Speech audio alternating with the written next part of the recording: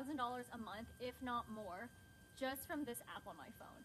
And I don't know if you can see this, but it's called Audible. Okay, so I'm gonna show you right here. I have a check from Audible. This is for $1,100. This one's for $1,100 again. And then this one is $1,200. Every month I am getting paid by Audible. For those of you that don't know what Audible is, it's actually a child company of Amazon, which is one of the largest marketplaces in the world. So Audible is where people normally buy. Yes, Jesus.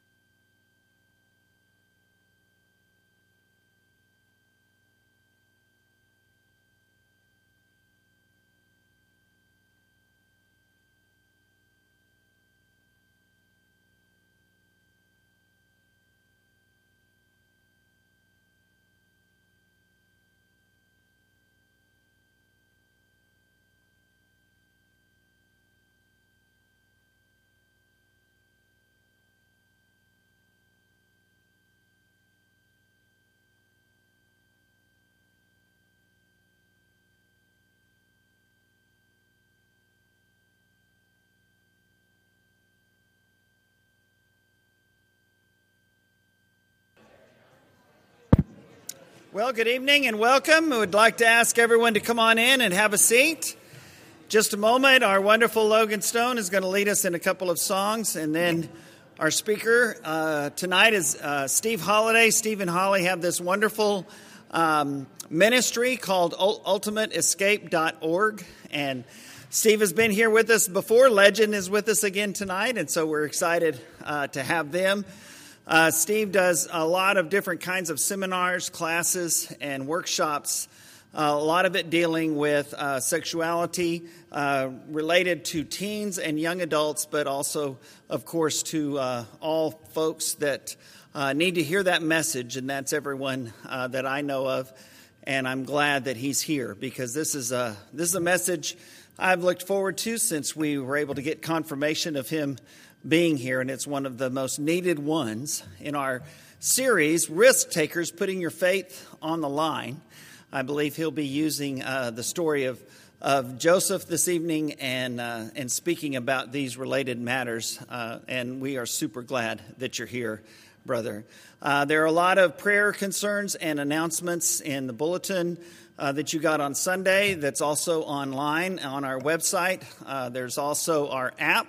And so I hope that you'll look at that and make sure that you're current on those who have recently lost loved ones, and those we have several who will be having surgery over the next couple of weeks. So be sure and take a note of that. Also, of course, our Reconnect Marriage Workshop is coming up with Owen and Lauren Mitchell. That's next month. About a month from now, actually, and you can get some more information on that at our info booth, also on our website, including the QR code. Even if you're coming for just part of it, we want you to register. I don't know how the rumor got started, but I want to make it clear that there is no number limit as to how many we can have. We can have as many as we have space for. That's what Owen has said. And so it'll be in our Family Life Center. We'll have 2 couples to a table. And so we've got room for a whole lot. So please put the word out on that and be sure and plan on coming yourselves. One extra announcement tonight. Linda Dixon will have a heart cath done this coming Tuesday here in Tyler at CVC. Dr. Carney will do the procedure at 11:30 a.m. So let's remember Linda and Howard in our prayers, especially Linda, and especially this coming Tuesday. Let's bow for a moment before we sing and before we study. Father, we are blessed to be a part of your family. We're blessed to be a part of the church. We're blessed to be a part of this church. Father, we're thankful for our leaders, and we ask that you bless them with guidance and wisdom. Help them, Father, to be in our lives as sheep, as shepherds are to be. And we are so grateful, Father, and we praise you for those that minister to us in so many different ways, our elders, our deacons and their families, and other ministry leaders. And tonight, Father, we're thankful for Steve and Holly and their great ministry. We pray, Father, that you would bless them, and we pray that you would bless our night together this evening. We pray, Father, for Linda and for so many others that we have been mentioning. We ask your blessings upon those that are facing upcoming surgeries, those who are recovering, those who have recently lost loved ones. And, Father, for all in this church family and this community, we ask your blessings to help us, Father, that we will be able to share the light and love of Jesus Christ with them. In Jesus' name we pray. Amen.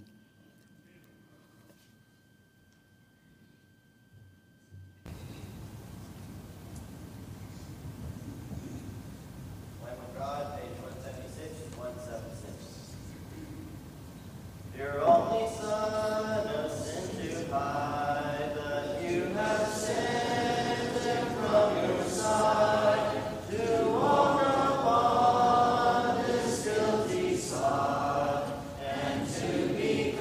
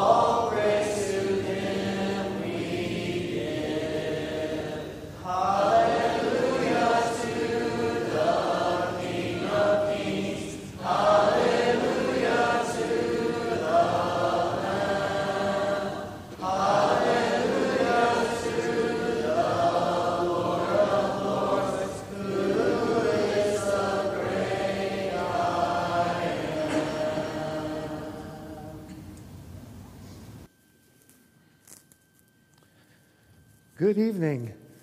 So our tagline with Ultimate Escape is you can learn a lot about sex from and then fill in the blank. I think the last time I was here, if I remember right, we had like a can of Play-Doh and a game of checkers and a chocolate bunny. If anybody was here and that sounds familiar, then at least my memory is somewhere on the same track as yours. Tonight we're going to learn a lot about sex from a Tootsie Pop. Anybody here a fan? I know this is an older candy. Anybody here a fan of Tootsie Pops? Okay, perfect. I saw a hand go right up. Now, would you hold on to that for me, please? I'm not getting a yes or no. Would you hold on to that for me, please? Okay, thank you. Perfect. Got a head nod. That'll work. We're going to come back to that later on, but we're just planting the seed of thought right now, and hopefully in the background of your mind, you're going to be spinning. Okay, where's he going with that? There we go. That's okay. Genesis 39, I want to launch into our topic tonight with story from Genesis 39. If you're familiar with the character of Joseph, Joseph had a lot in his background. His mother died early on when a younger brother was born, and then he went to visit some brothers out when they were at work in the field, and lo and behold, he didn't get to go home because they sold him into slavery. He ends up going down to Egypt. And that's what we're going to pick up here in Genesis 39. I'm going to read through the story just to set the stage for the story. And then we're going to go back and unpack more. But right now, just stay with me. Just going to get this fresh in our mind, literally reading through the text, Genesis 39, starting in the first verse, and reading some selected verses early in the chapter. Now, Joseph had been taken down to Egypt. Potiphar, an Egyptian who was one of Pharaoh's officials, the captain of the guard, bought him from the Ishmaelites who had taken him there. The Lord was with Joseph so that he prospered, and he lived in the house of his Egyptian master. Now Joseph was well built and handsome, and after a while his master's wife took notice of Joseph and said, "Come to bed with me." But he refused. "With me in charge," he told her, "my master does not concern himself with anything in the house. Everything he owns he has entrusted to my care. No one is greater in his house than I am. My master has withheld nothing from me except you, because you are his wife. How then can I do such a wicked thing and sin against God?" And though she spoke to Joseph day after day, he refused to go to bed with her or even be with her. One day he went into the house to attend to his duties, and none of the household servants was inside. She caught him by his cloak and said, "Come to bed with me." But he left his cloak in her hand and ran out of the house. When she saw that he had left his cloak in her hand and had run out of the house, she called her household servants. "Look," she said to them, "this Hebrew has been brought to us to make sport of us. He came in here to sleep with me, but I screamed. When he heard me scream for help, he left his cloak beside me and ran out of the house." She kept his cloak beside her until his master came home. Then she told him this story: "That Hebrew slave you brought us came to me to make sport of me. But as soon as I screamed for help, he left his cloak beside me and ran out of the house." When his master heard the story, his wife told him, saying, "This is how your slave treated me." He burned with anger. Joseph's master took him and put him in prison, the place where the king's prisoners were confined. Perception. When you hear that story, what do you see? If you were going to describe for somebody, basically at the core, what just happened, I'm curious what you might describe. Because what I've heard for years and years and years growing up in the church is Joseph faced a moment of temptation and he did the right thing, and then he was mistreated for it. How many of you, that's kind of the storyline or the narrative that you've heard this story presented it? Joseph had a moment of temptation and he did the right thing. How many of you, okay? How many of you have heard this approach from some different standpoint? Seeing very few hands. I think we all probably have something in common here with how this has been described to us. I want to go back and I want to start unpacking what happened and see if maybe we start to see a different narrative forming. Again, it's the exact same text we're going to read back through. But as we read it, I want to highlight some different dynamics and see what picture you get. Now, Joseph had been taken down to Egypt. Potiphar bought him from the Ishmaelites. He lived in the house with his Egyptian master. Recognize there is a power differential. Joseph is a slave. He was purchased. He's living in the house as a slave. He is in charge of the household. A lot has been entrusted to him, but he is a slave of the owner of the house. His master's wife took notice of Joseph. She says, "Come to bed with me." He refused. Basically, he describes to her how good he's got it, and in doing so, informs her that if he were to do what she wants, it's going to wreck what he's got. And on top of that, how could I do such a wicked thing and sin against God? She spoke to Joseph day after day, but he refused. Basically, he said no. At one point, when nobody else is around, she grabs him and tries to force him to have sex with her,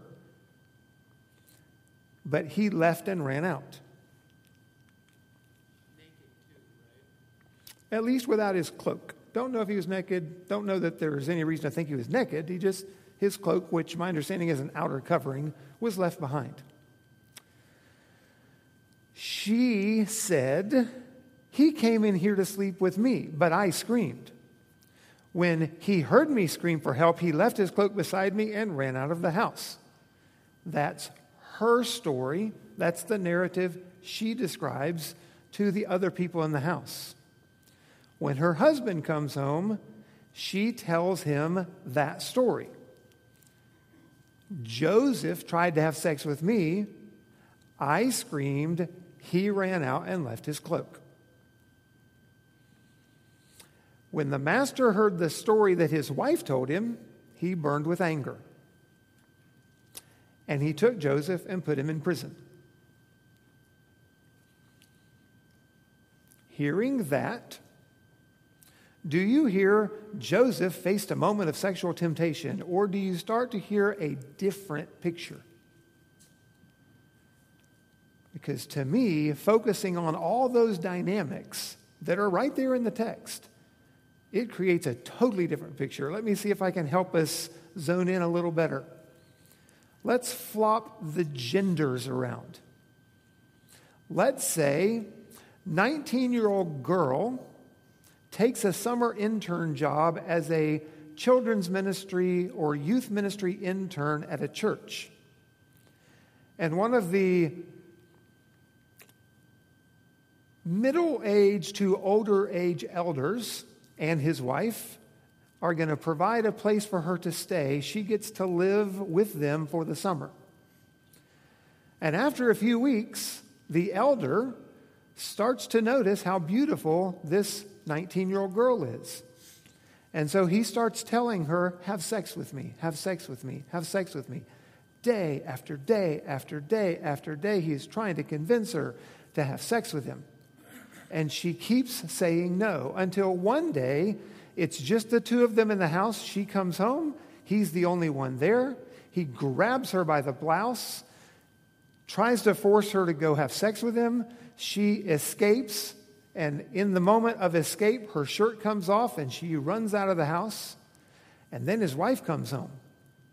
And he says, "You know, that girl we hired, she came on to me and she wanted to have sex with me. She even took her shirt off and left it right there." Does that sound to you like a young lady who experienced a moment of sexual temptation and made the right choice? Or does that sound like a very different scenario? You see, when we flip the gender around, it's crystal clear what's going on. There is no, she's being tempted to commit adultery. It is plain as day. She is being sexually assaulted. We are so cultured that guys always want to have sex that even when we read through Genesis 39 and see the story of Joseph, we don't see it for what it is. It is sexual abuse. It is sexual trauma. And he does the right thing, and then he gets in big trouble for doing the right thing. It is so common. Statistically, statistics are across the board. It depends on how you define sexual abuse. But what I've seen fairly consistent is that 3 out of 5 females are sexually assaulted typically before they graduate from high school. 3 out of 5. And the numbers are roughly 2 out of 5 boys are sexually abused at some point. Again, largely sexual abuse for guys happens as young children or as teenagers. Earlier this year, I sat down with a group of 17 and 18-year-old girls in a youth group. There were 10 of them. 8 out of the 10 shared their stories of sexual assault. Do you hear the statistic I'm sharing with you? In a youth group, in their just graduated from high school group of girls, 80% had been sexually victimized. Many of them by guys in the youth group or trusted adults. When you talk about your faith, basically the rubber meets the road, and risking letting our faith guide us.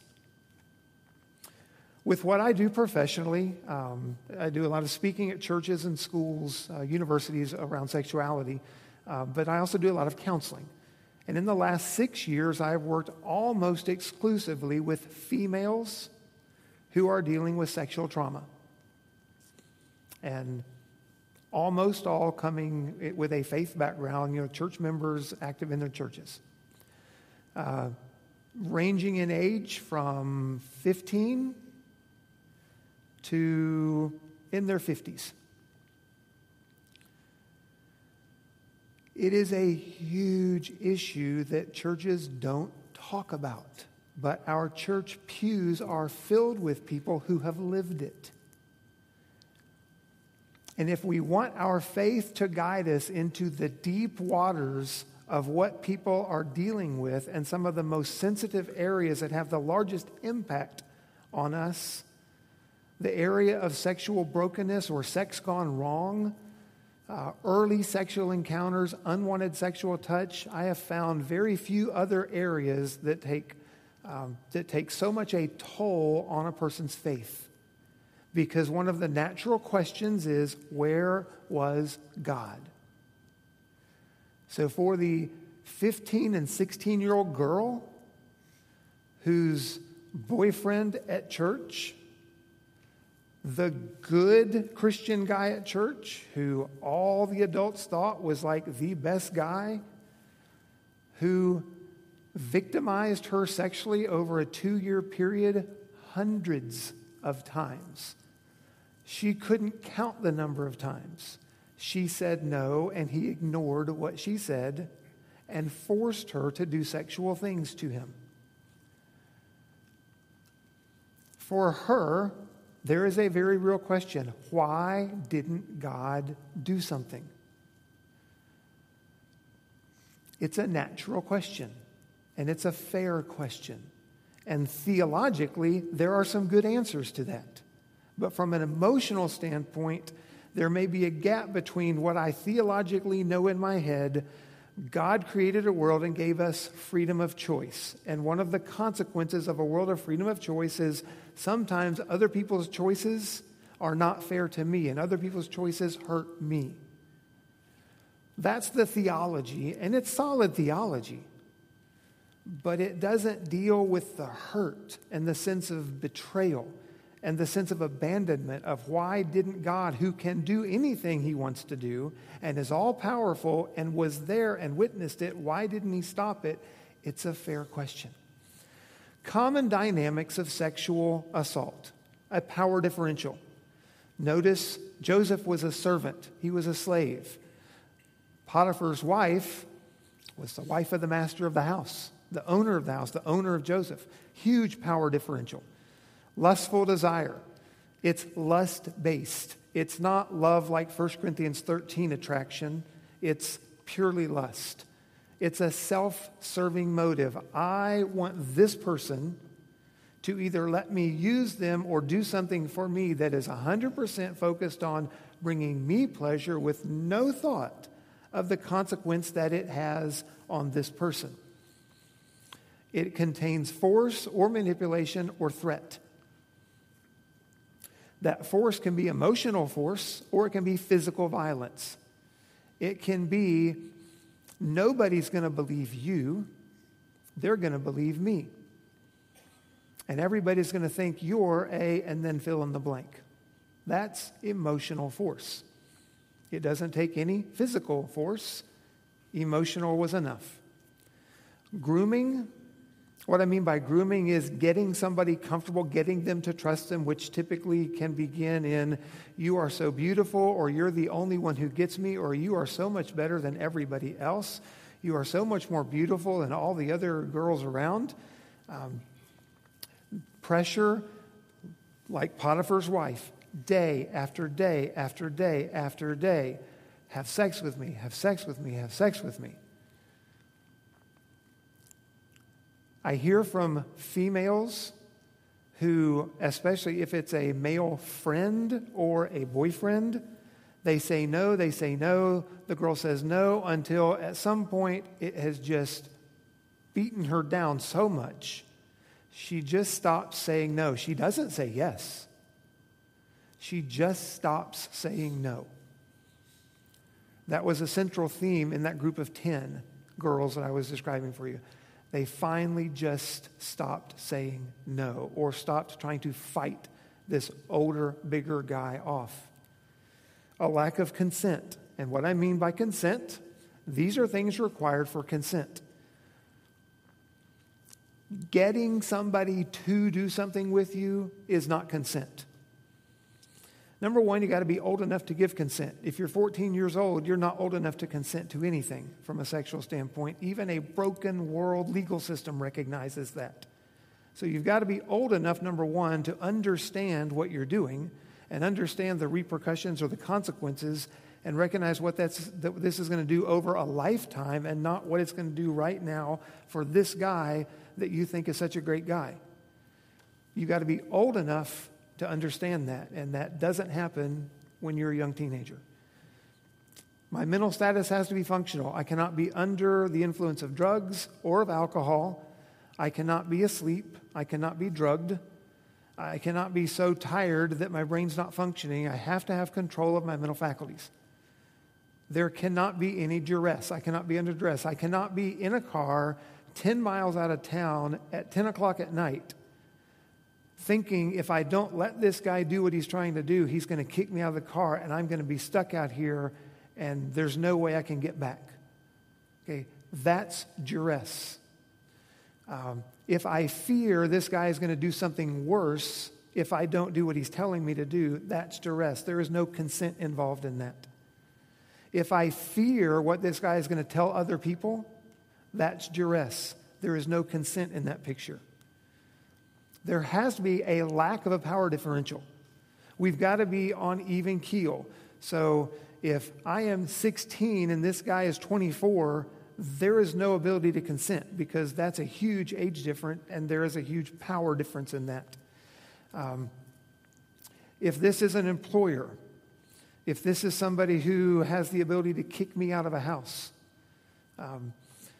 any power difference like that takes consent out of the picture. An awareness of the situation. If I am going out with this guy thinking we're just going to go hang out, maybe go to a movie, maybe go to a restaurant, we're just going to go hang out and have a good time. If that's what I think is going on, but this guy is coming to the evening planning on getting me to have sex with him or do some kind of sexual something for him, there is no consent in that picture because I don't know what's happening. I'm getting caught off guard. There has to be an active desire to participate. Active meaning continual. So maybe I said yes to, let's go make out. But then making out starts turning into hands somewhere I'm not comfortable and I say no. The fact that I was okay with making out does not mean I gave consent for anything further. And no matter how far along things are, if I say, stop, I don't want to do this anymore, consent is now gone. Because just because I started into it doesn't mean I am now committed. As a mother of one of the girls in the group of 10 said, well, if you said yes once, then you said yes forever.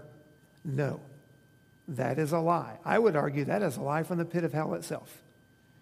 Saying yes once does not have any indication on anything beyond that one time.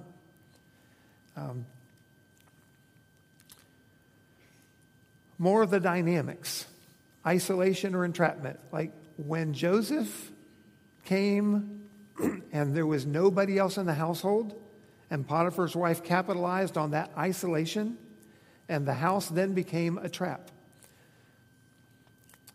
If you are taken into a room and the door gets locked behind you, it's now a trap. If you are convinced to go in a car somewhere and go to a parking lot where nobody else is, that is isolation.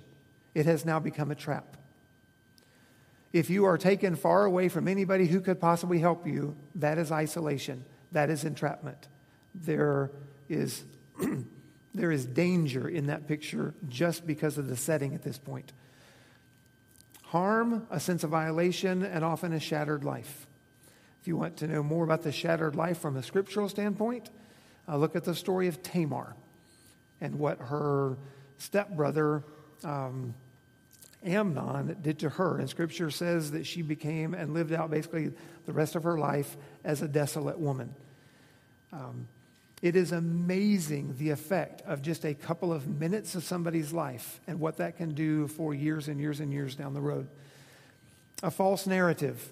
This is what Potiphar's wife said. It was completely false. It was a lie. It had no nugget of truth to it other than he left his cloak. Yeah, he left his cloak, but he didn't come trying to have sex with her. And oftentimes a false narrative develops. And that false narrative can come from the perpetrator of the abuse, or the false narrative can come from a friend who just doesn't get it. I was working with a young lady, 16 years old. She had been at a Christian leadership convention. Some family drama in her family. She was upset, in tears, went over to another room where she thought another family from church was at, knocked on the door. The teenage boy opens the door. She goes in expecting the whole family to be there, but the rest of the family's not there. It's just the teenage boy. Again, she is emotionally upset. She is looking, it's a friend she's known for a long time. She's just looking for somebody to basically have a shoulder to cry on. But in that moment, he sees his opportunity and he sexually assaults her.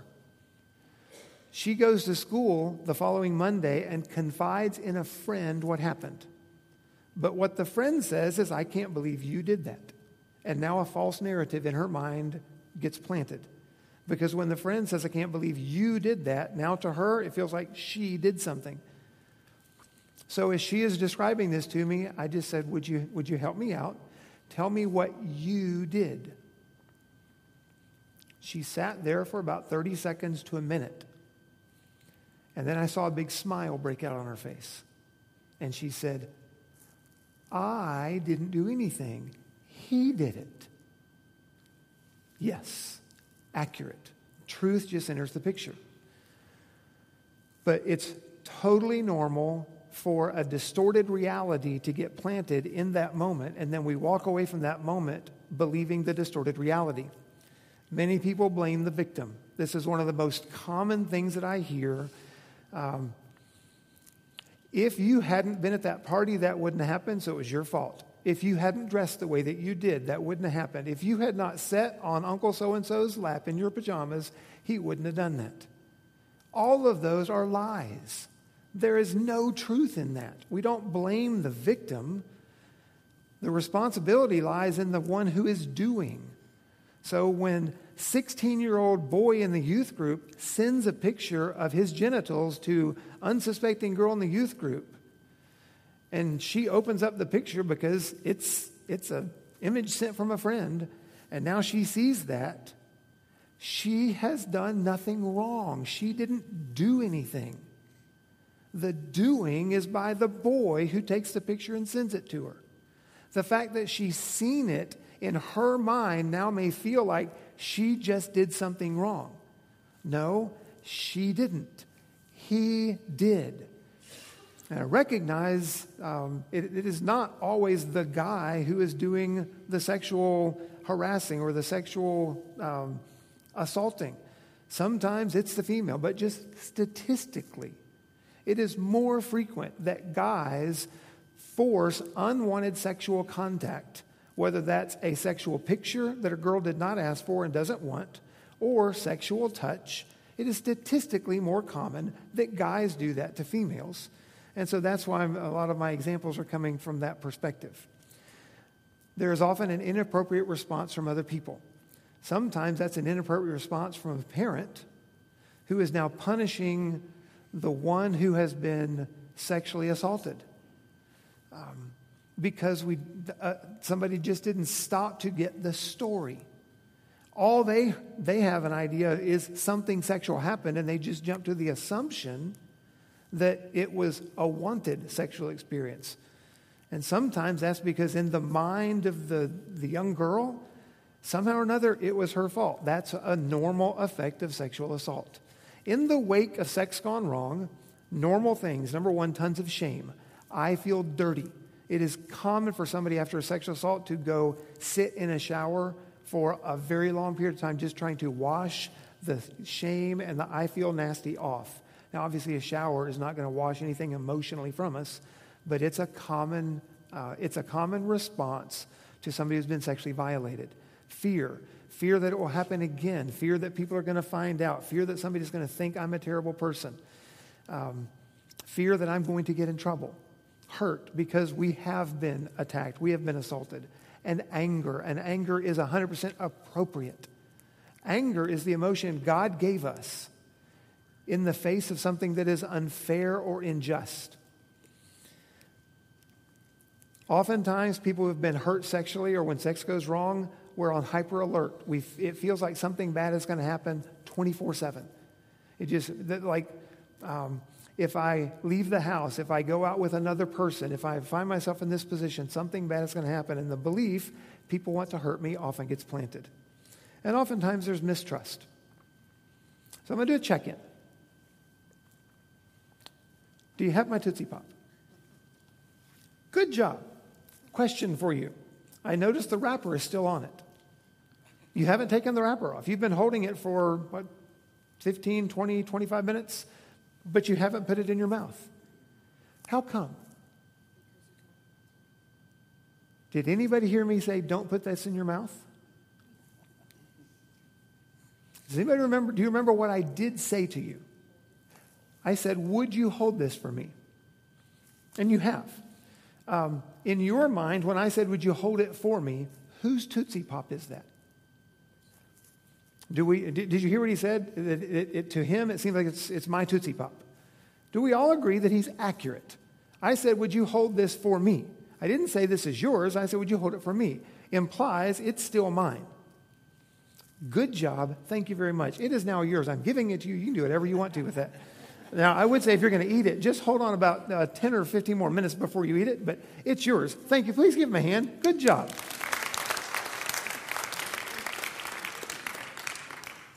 Here's what you learn about sex from a Tootsie Pop. If it's not yours, you protect it. You keep it safe. You don't use it for your own pleasure when it's not yours. When somebody is not ours, like we do not have the right to them in a sexual way, meaning they are not our spouse. We are not married. We have not committed our life to be only with that person. When we do not have the right to them sexually, we don't use them in a sexual way. We protect them. That's what God calls us to.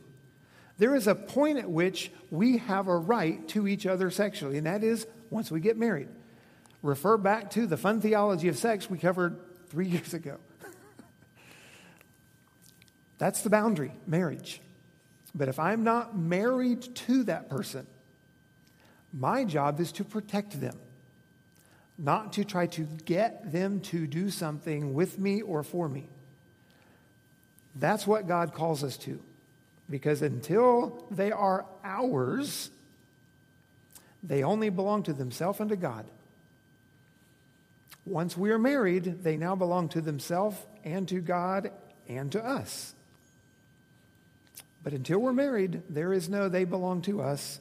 Therefore, I have no right to do anything sexually with them from a God's plan standpoint. In the wake of sex gone wrong, there is mental friction. The brain is doing this. My brain does not like what happened, but it happened. And one of those two things, something has to change. Either I will deny that it happened or minimize it, like, well, then it was no big deal. Sex really doesn't matter. Sex is nothing special. Okay, that's one way to stop the friction. The other way to stop the friction is to process through and deal with the fact that it happened. Because reality is, it happened. My brain didn't want it to happen. And that's where the healing process becomes the next step. But the unhealthy ways the brain tries to stop that mental friction, internalize responsibility, because as long as I deserved it, then it's not a bad thing that happened. I deserved it because I'm just a bad, dirty person anyway. I'm worthless, so I deserve that. I am good for nothing else. Common belief that happens to people who have been sexually misused. That's all I'm good for. That's all that guys want. Constantly distract. We have to do something all the time. We have to be busy, actively doing something, because if we're not busy, then the memory comes up or the thoughts come up. Part of my story, which is on episode 1 of our podcast, the Ultimate Escape podcast, part of my story is being a 16-year-old guy at a Bible camp. I went to a camp. I didn't know anybody there. I knew a couple of adults, just youth ministers in the area. But I went not having any peers, no friends. I just showed up for Bible camp that year. 16. First night of Bible camp, sexually abused by the youth minister in the cabin. I didn't want it. I didn't know what in the world to do. I was filled with shame, and so I didn't talk about it. From age 16 to age 33, I never talked about it. But every single day, from age 16 to age 33, the memory came up in my mind, and I had to actively stay busy trying to do something to distract myself. That's just the way our brain defaults into defensive mode to try to deal with the friction that it doesn't like. We recreate or we reenact the trauma. I was speaking at a church several years ago. In the audience was about a 23-year-old female. About a week later, I got a text followed by a long email. She was sharing her story. She had grown up in the church. She was committed to purity, wore the ring all through high school, early years of college, very sexually pure. Met a guy in college. They decide to get married. Once they are engaged, they have sex. But in her words, she said, Steve, I still came back to, I can tell their dad, I can tell my children that I've only had sex with their dad. That was kind of where my brain went to be at peace with what we were doing. And then her fiance's best friend raped her. And she said over the next 18 months, she had over 30 anonymous sexual partners. She went from growing up, purity was important, and conducting herself in an appropriate sexual way, to having over 30 anonymous partners in less than 2 years. That is reenacting or recreating her trauma. And it is common among sexual trauma victims. I'm not saying it's a conscious choice. People don't set out and just, I'm going to go recreate my trauma. It is a subconscious attempt for the brain to try to make it right. And here's the deep psychobabble on that. The brain does not like what happened. And so we're going to put ourselves in a position hoping it goes different. Because what I want is the next time I'm in that situation, I want it to go right. I want the guy to treat me the right way. But because I keep putting myself in the same pond, surrounded with the same fish, I keep catching the same fish. Are you following what I'm saying? When I keep putting myself around the same kind of people, I keep getting treated the same way. It's an endless attempt by the brain to try to make the right thing happen when the wrong thing happened. But it is a normal response to sexual trauma victims. And we try to minimize the pain. It's not that big of a deal. Sex really isn't a problem. I really wanted it. We're just coming up with something in the brain to make the pain stop. I didn't really want it, but if I tell myself I did, then it doesn't hurt so bad. Those are normal responses to people who have been hurt sexually. How do we heal? Because ultimately, God is the author of healing. And based on the statistics, we have churches full of people who need to experience healing around this area. Number one, acknowledge the issue. If we as a body of Christ continue to just ignore it and don't talk about it and don't recognize that it's happening, if we don't recognize that on any given Sunday, over 50% of the people age 30 and under, over 50% have already experienced the devastating, unwanted sexual encounter. I'm not making this stuff up. That's a fairly conservative estimate based on the statistics around sexual trauma. I will share this. You probably never heard this on the news because the CDC, to the best of my knowledge, they never publicize this. But I happen to have a contact who was in the weekly meetings on the early side of the COVID isolation. 3 months into COVID isolation, the CDC internally was using the statistic, sexual abuse in America has gone up 100% in the early months of COVID isolation. 100%. It was already rampant. For the next 10 to 15 years, we will just start to see the tip of the iceberg of what our young people have lived through in the last 2.5 years. From what I'm hearing from working with older teens, we're just now starting to hear the stories of the last 2.5 years. It is a huge issue. As a church, we need to respond to it. We need to acknowledge it head on. It happened in the Bible, and it happens today. So number one, don't ignore it.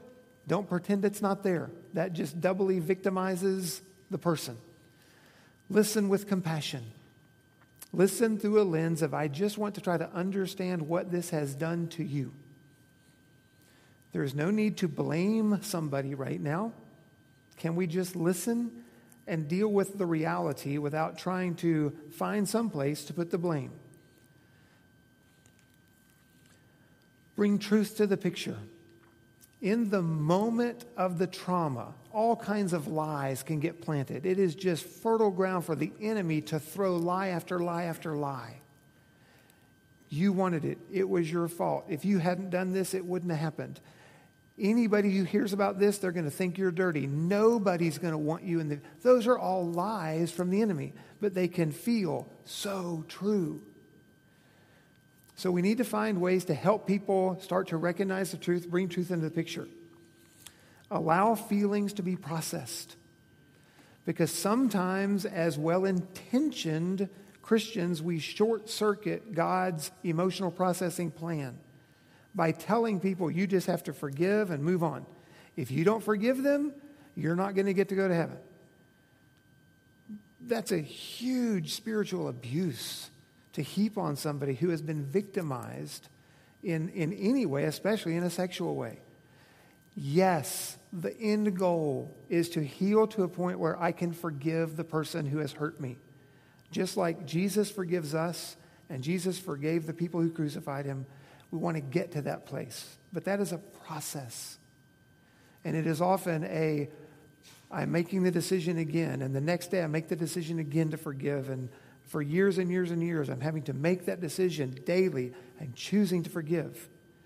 But if somebody has just bullied me or forced me by spiritual manipulation to say that I forgive when I haven't had a chance to really internally go through that process, it causes a lot more hurt, and it makes it much more complicated to heal.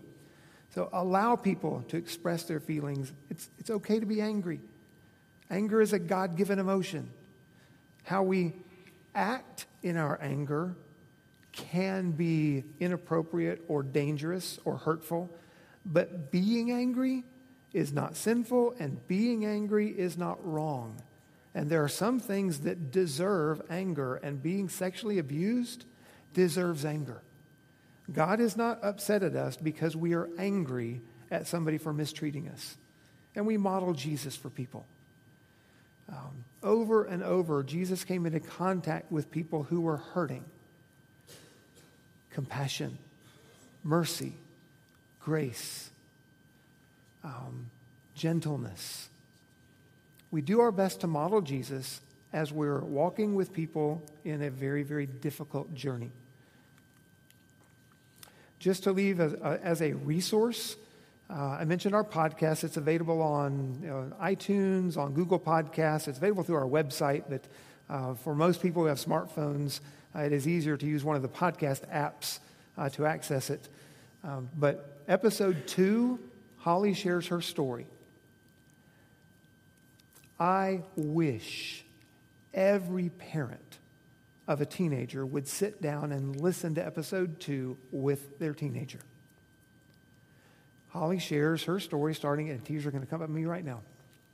Starting at age 14 to age 17.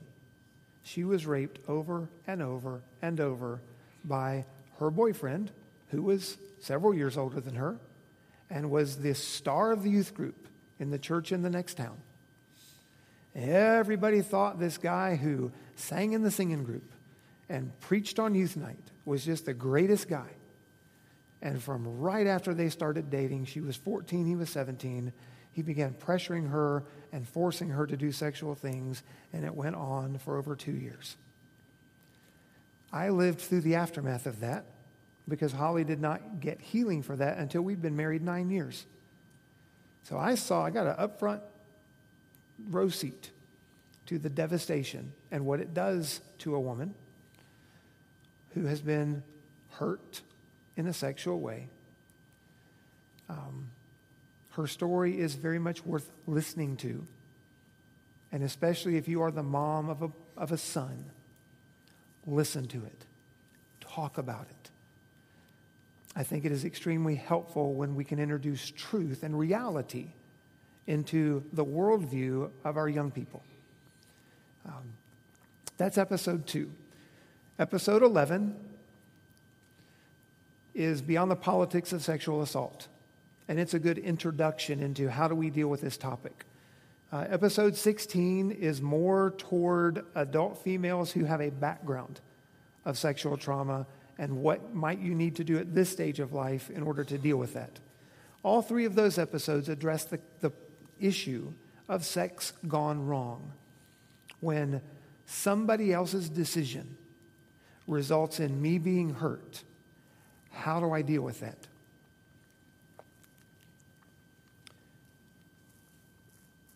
It is a heavy topic. Can feel the weight of the air in the room right now. And we have just scratched the surface of what I deal with day in, day out.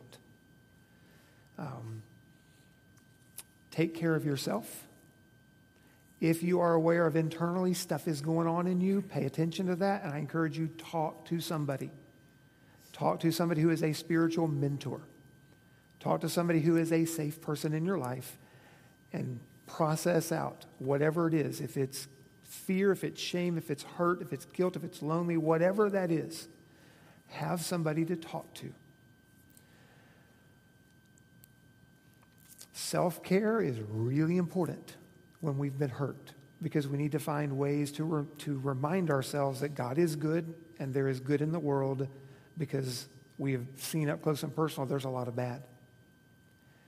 And if you're sitting in this room and you have been the person who has hurt somebody, you've pressured a girl to send the picture. You've sent pictures to them without their permission, without their consent. You have pressured and browbeat and over and over and over until finally somebody stops saying no. If that's your background, talk to somebody and deal with that. Because the guilt for that will eventually take you to a really difficult place. And it is so hard to have any level of intimacy with God when there's this thing back here that I'm trying to hide or don't want anybody to find out. The beauty of grace is it doesn't matter what our behavior has been. God can forgive. And God can clean us up. Whatever mess we've created or whatever mess has been dumped on us, God can clean it up. Psalm 40. I waited patiently for the Lord. He turned to me and he heard my cry. He lifted me up out of the slimy pit, out of the mud and the mire. He set my feet on a rock, gave me a firm place to stand. And he put a song of praise in my mouth. Whatever your background is, the hurt and the stuff that goes along with it, recognize that ultimately God is the healer. Sometimes he works through people with flesh and bones to be part of that healing journey. But at the end of the day, healing is a spiritual thing and comes from God. Let's pray before we head out here.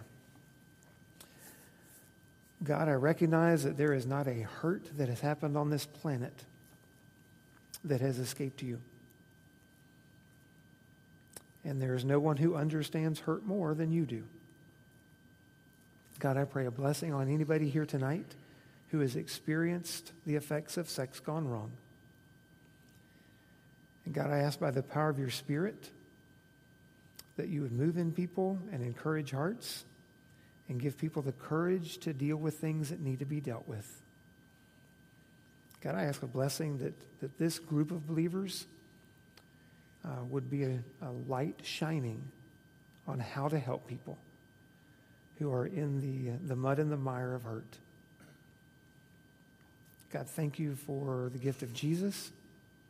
Thank you for your spirit of comfort. Thank you for loving us and adopting us as children into your family. We ask that our lives would be lived in a way to glorify you, and that we would be kind and gentle with all people who need help. Pray this through Jesus. Amen. Thank you for letting me be with you tonight. We'll look forward to another time.